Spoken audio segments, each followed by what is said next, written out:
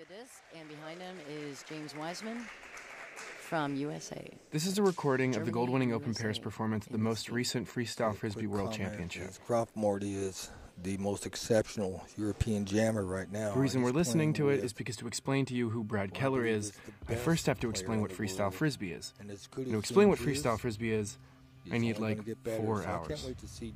But I don't think people will listen to a podcast that long, so instead, I'm going to give you as intense and dramatic of an explanation as possible. There's no such thing as difficulty for these guys. Everything is easy. Freestyle Frisbee is an evolution of the basic throw and catch. It was developed in the 70s. Rather than stopping the movement of the Frisbee with a catch, players used techniques like airbrushes, where the Frisbee swiped in midair on the outside rim in the direction of the spin, or nail delays, where the Frisbee spun on the tip of the finger, or other basic maneuvers which are designed to keep the disc spinning and allow for more tricks. Perfectly executed power brush. It's a lot like figure skating. Bad attitude. Not only is there some serious athleticism at work, there's also an emphasis put on artistic movement. Hello. A heavy influence of dance and performance art. It's elegant. Inside skid. It's manipulating the disc in ways that seem to defy gravity. It's free-flowing, yet controlled and technical. Spinning, flaming guidance. It's a dialogue with your partner, and the Frisbee is the language. James's spins too, It's a sport you've never heard of, played by people you'd never expect, and it's everywhere. Russia, China, Israel, Colombia. There's history to it, culture, tradition. These guys are so good. Skid, it's an ode to flight, while somehow a complete disregard for the laws of physics. Flamingo. It's art. Counterspin. It's sport. It's freestyle. Spinning. Flamingo. Dropless. Ladies. That was a dropless routine in the finals of the open pairs.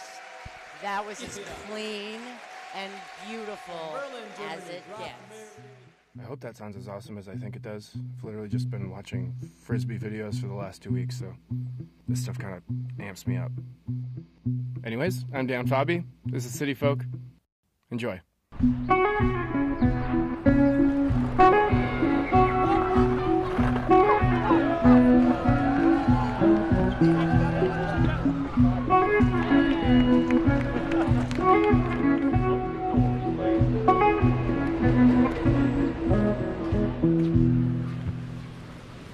Through Central Park. It's 5:49. I met Brad at the beginning of the summer while he was playing Frisbee in Tompkins Square. He had a pile of like 15 Frisbees and was doing these insane tricks, so I asked him about what he does.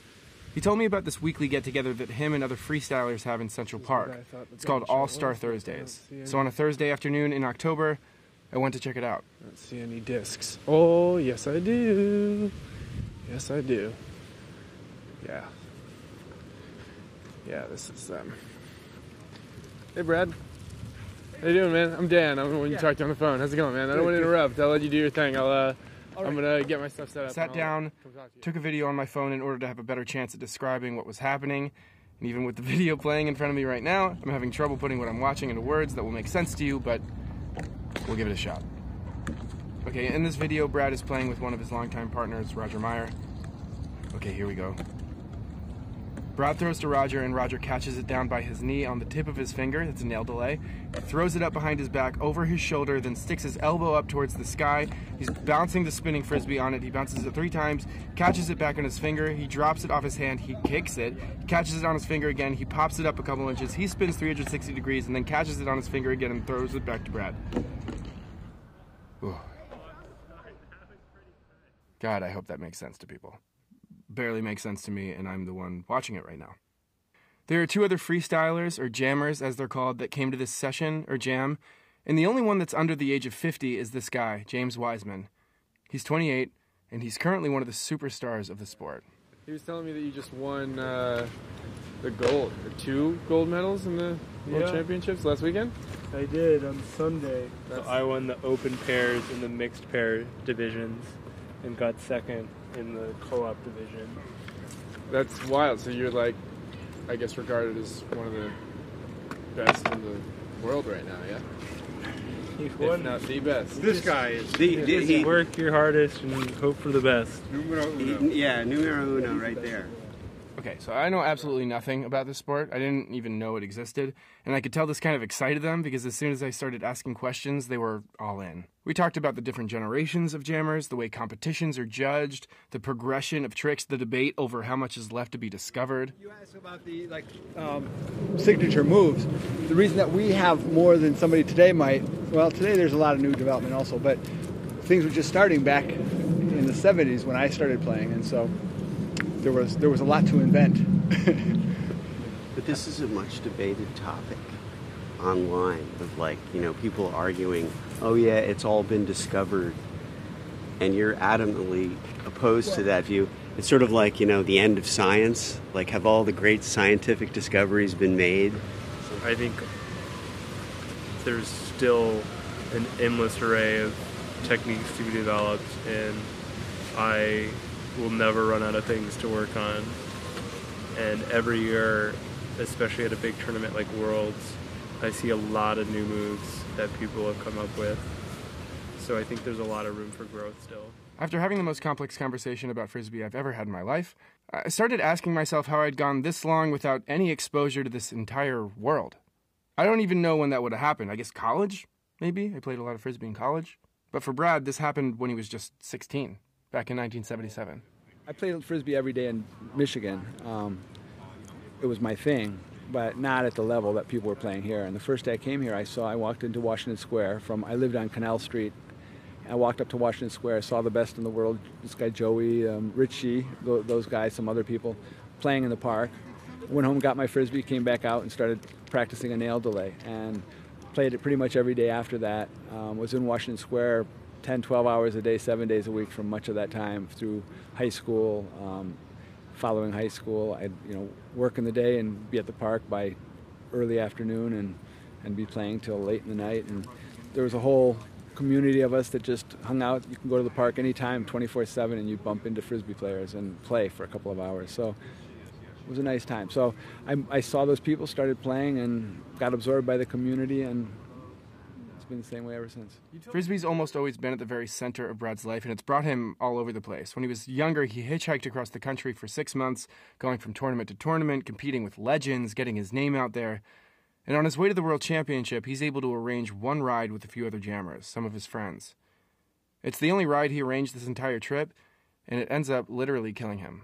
I got injured. I was out for almost a year, and so the people that I was with in that car were one of the people that owned the vehicle was the top player in the world, the guy who's considered the oracle or the god of Frisbee. And so that caused a big sort of a spin in my Frisbee world. So I stopped traveling as much as a lot of people did at the time. This was in the early 80s. It actually happened in 1980.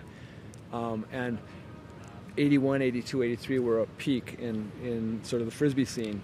And I was, like I said, I was out for a year just recovering. And then a long time after that, the other parts of recovering after such an intense injury. My whole face was destroyed and that I was blinded in this eye. So it was a pretty big thing. All plastic bones now in here.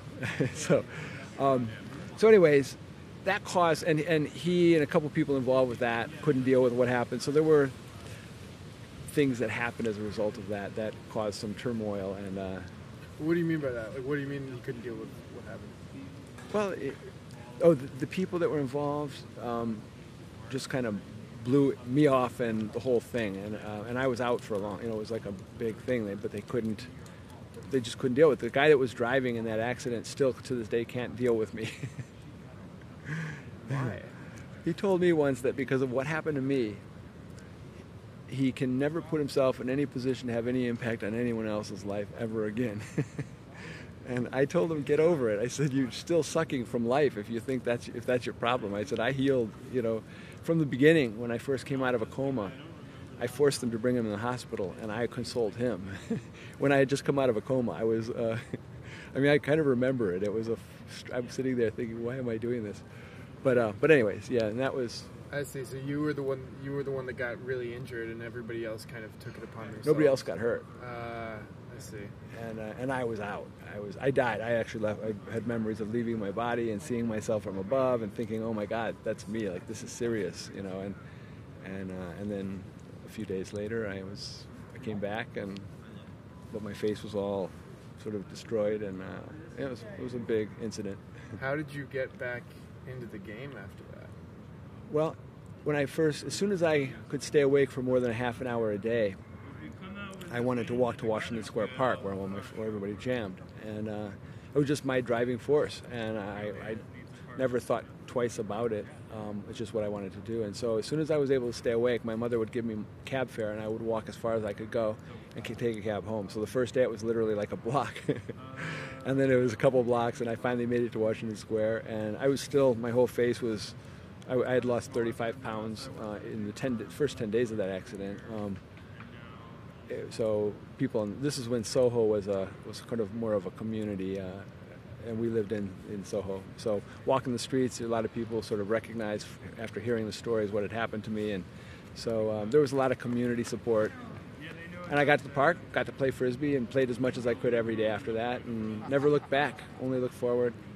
Never actually shed a tear about the whole thing. I was in a good place myself when that happened, and I had a sort of a faith that kind of carried me through. Didn't look back. I just was grateful to be alive, and every day was another day that I was moving forward and getting stronger and playing more Frisbee and having more fun with my friends, and just kept living. This would be the catalyst that sparks a series of events that ultimately involves Brad in this therapy program, something called Project Happy. After we parted ways, Brad sent me a text inviting me to join him on Saturday at the program. So I said yeah.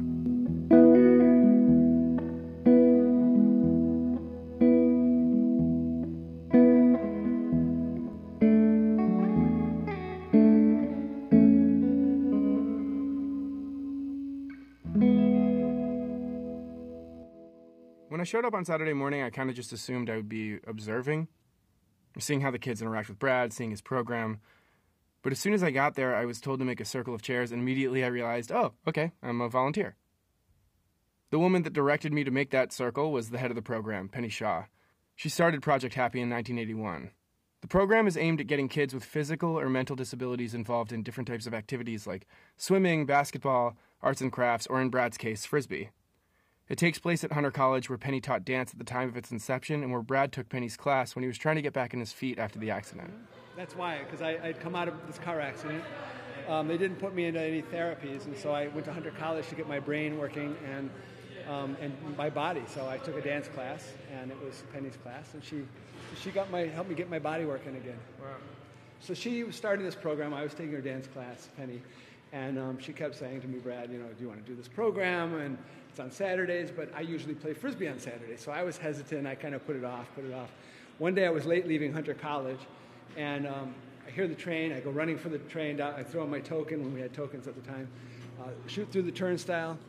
Train's just about to pull away. I dive through the doors as they're closing, and I plow into somebody. Boxes fly. When the dust settles, there are Frisbees on the floor, and Penny, with a shocked look on her face, I said, oh, I'm so sorry, Penny. She said, I can't believe it. I stayed late looking for apparatus for the program. Good morning. Great. How you doing?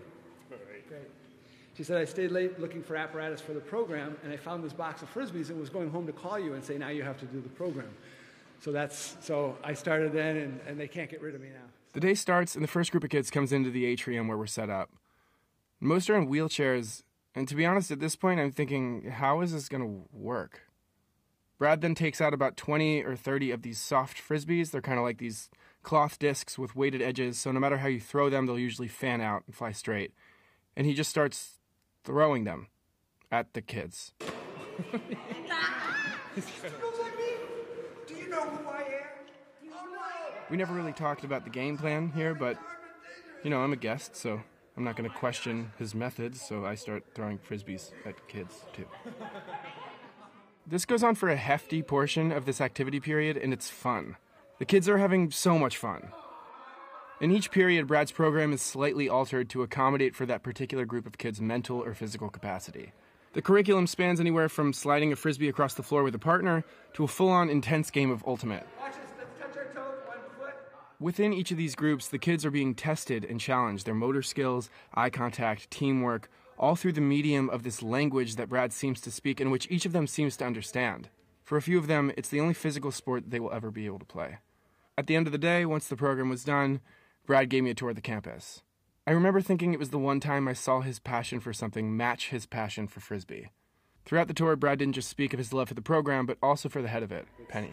Penny has created this thing that's just,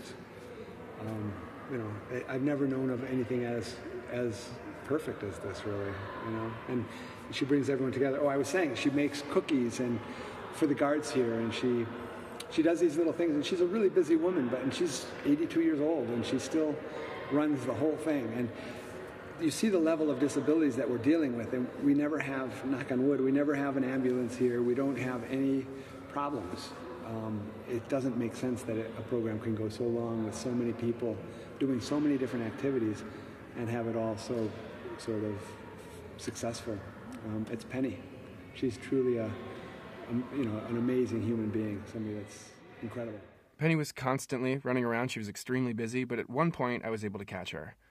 It was very clear right off the bat that Brad's admiration for Penny was mutual. So one of the things that Brad does is he gives them a big pile of Frisbees and they pass it from person to person. And I don't think a physical therapist could get them to do that, the amount of balancing and what that takes. But then, because they're so interested and excited, and he just gives out that energy, they'll do things that they might not be able to do otherwise, just because their brain is so hyped up from the excitement of that. So he's really come up with things that have impressed people for years when they come to see him. Brad brings a kind of energy that is amazing, really. I mean, but it's not just his energy, it's his inventiveness. He is a genius for inventing things that children can do that no one else has ever thought of. Things where they might not be able to do anything, and he's got them doing things. I think you saw that with Randa and Nikita. They can barely move, and yet they're playing Frisbee. I totally understood what Brad saw in her. I saw it as soon as I walked in the door that day. She greeted me so openly, and she was so warm and inviting. She thanked me for coming. She gave me a tour. So this tour that Brad was giving me was actually my second tour. I just didn't tell him that. I was so enamored by everything about this 82-year-old woman. Her energy, her history, the way she somehow made everyone here so comfortable and at home. My son used to say to me, don't tell people that the volunteers get more out of it than the kids. When I started this program in 1981, there were no programs. There were no curb cuts, if you know what a curb cut is, so that when you got to the curb to go across the street, you had to turn a wheelchair around, back it down, because it wasn't scooped out. Then there was no accessoride. There were no accessible buses, certainly not accessible subways. There was nothing. There were no programs. In 1990, when they passed the American Disabilities Act, everything changed. So then they gave everyone 2 years to comply with accessibility. In 1982, I wrote several letters to the then Mayor Koch. I went to meetings. I couldn't get a curb cut done. And then the laws got passed, and I didn't have to do anything. We didn't have a ramp into the gym. And all of a sudden I walked in one day and there it was. I mean, because of the American with Disabilities Act, everything just completely turned around. And once there was transportation, then there could be programs. Without transportation, no one could get anywhere. So what good was a program? You couldn't get the kids there. We were paying $400 for a van to take 4 kids in wheelchairs. So that was... so things have really changed. Like when I go to this dinner tonight where I'm getting this award, I'm going to say how many people were alive before 1990 because it's a young group. And I don't think there'll be anyone there that will remember what it was like when, if you were a wheelchair user, you couldn't go anywhere. Why were you so passionate about it then when nobody else was? Or where did that come from? Well, I came right up against it. Here I was given this program to run by my department. That was the Department of Health and Physical Education at Hunter, asked me to run this program. And the biggest problem was how was I going to get people to this program? There was no transportation. So I started trying to work on that. I couldn't make a dent, but then it happened, automatically. Why was I so interested? I just looked at it and I thought, this is something I can do, I could help. Bye, kids. See you next week. I'm sorry. One of the kids, he can't find his shirt, and we're scouring the locker room. What shirt is it? A T-shirt for him. Just like that, she was off to save the day again.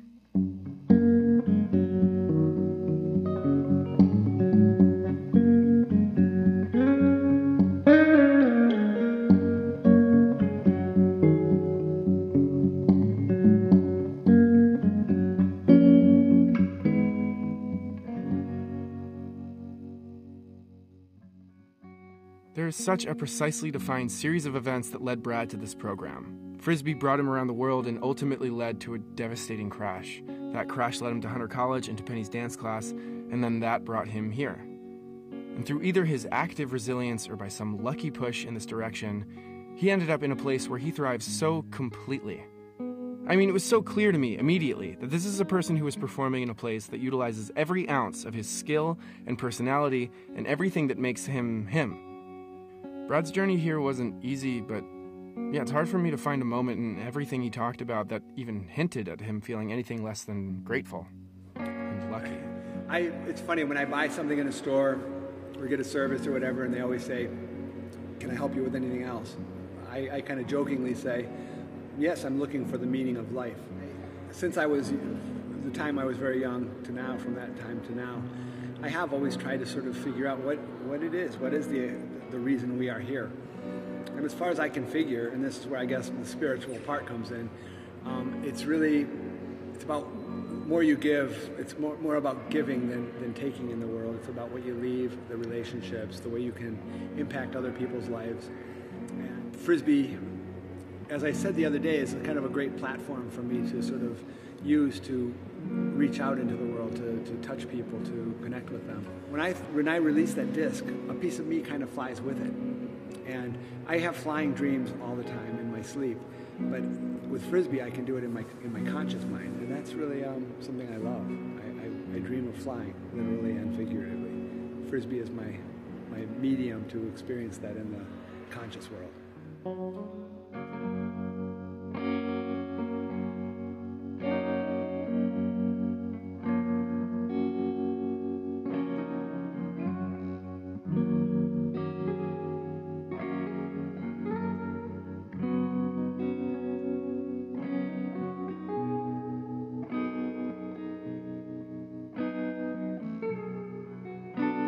City Folk is created and hosted by me, Dan Fabi, co-produced by Jack Symes, with all the original music by Jack as well. Artwork by Jake Shapiro.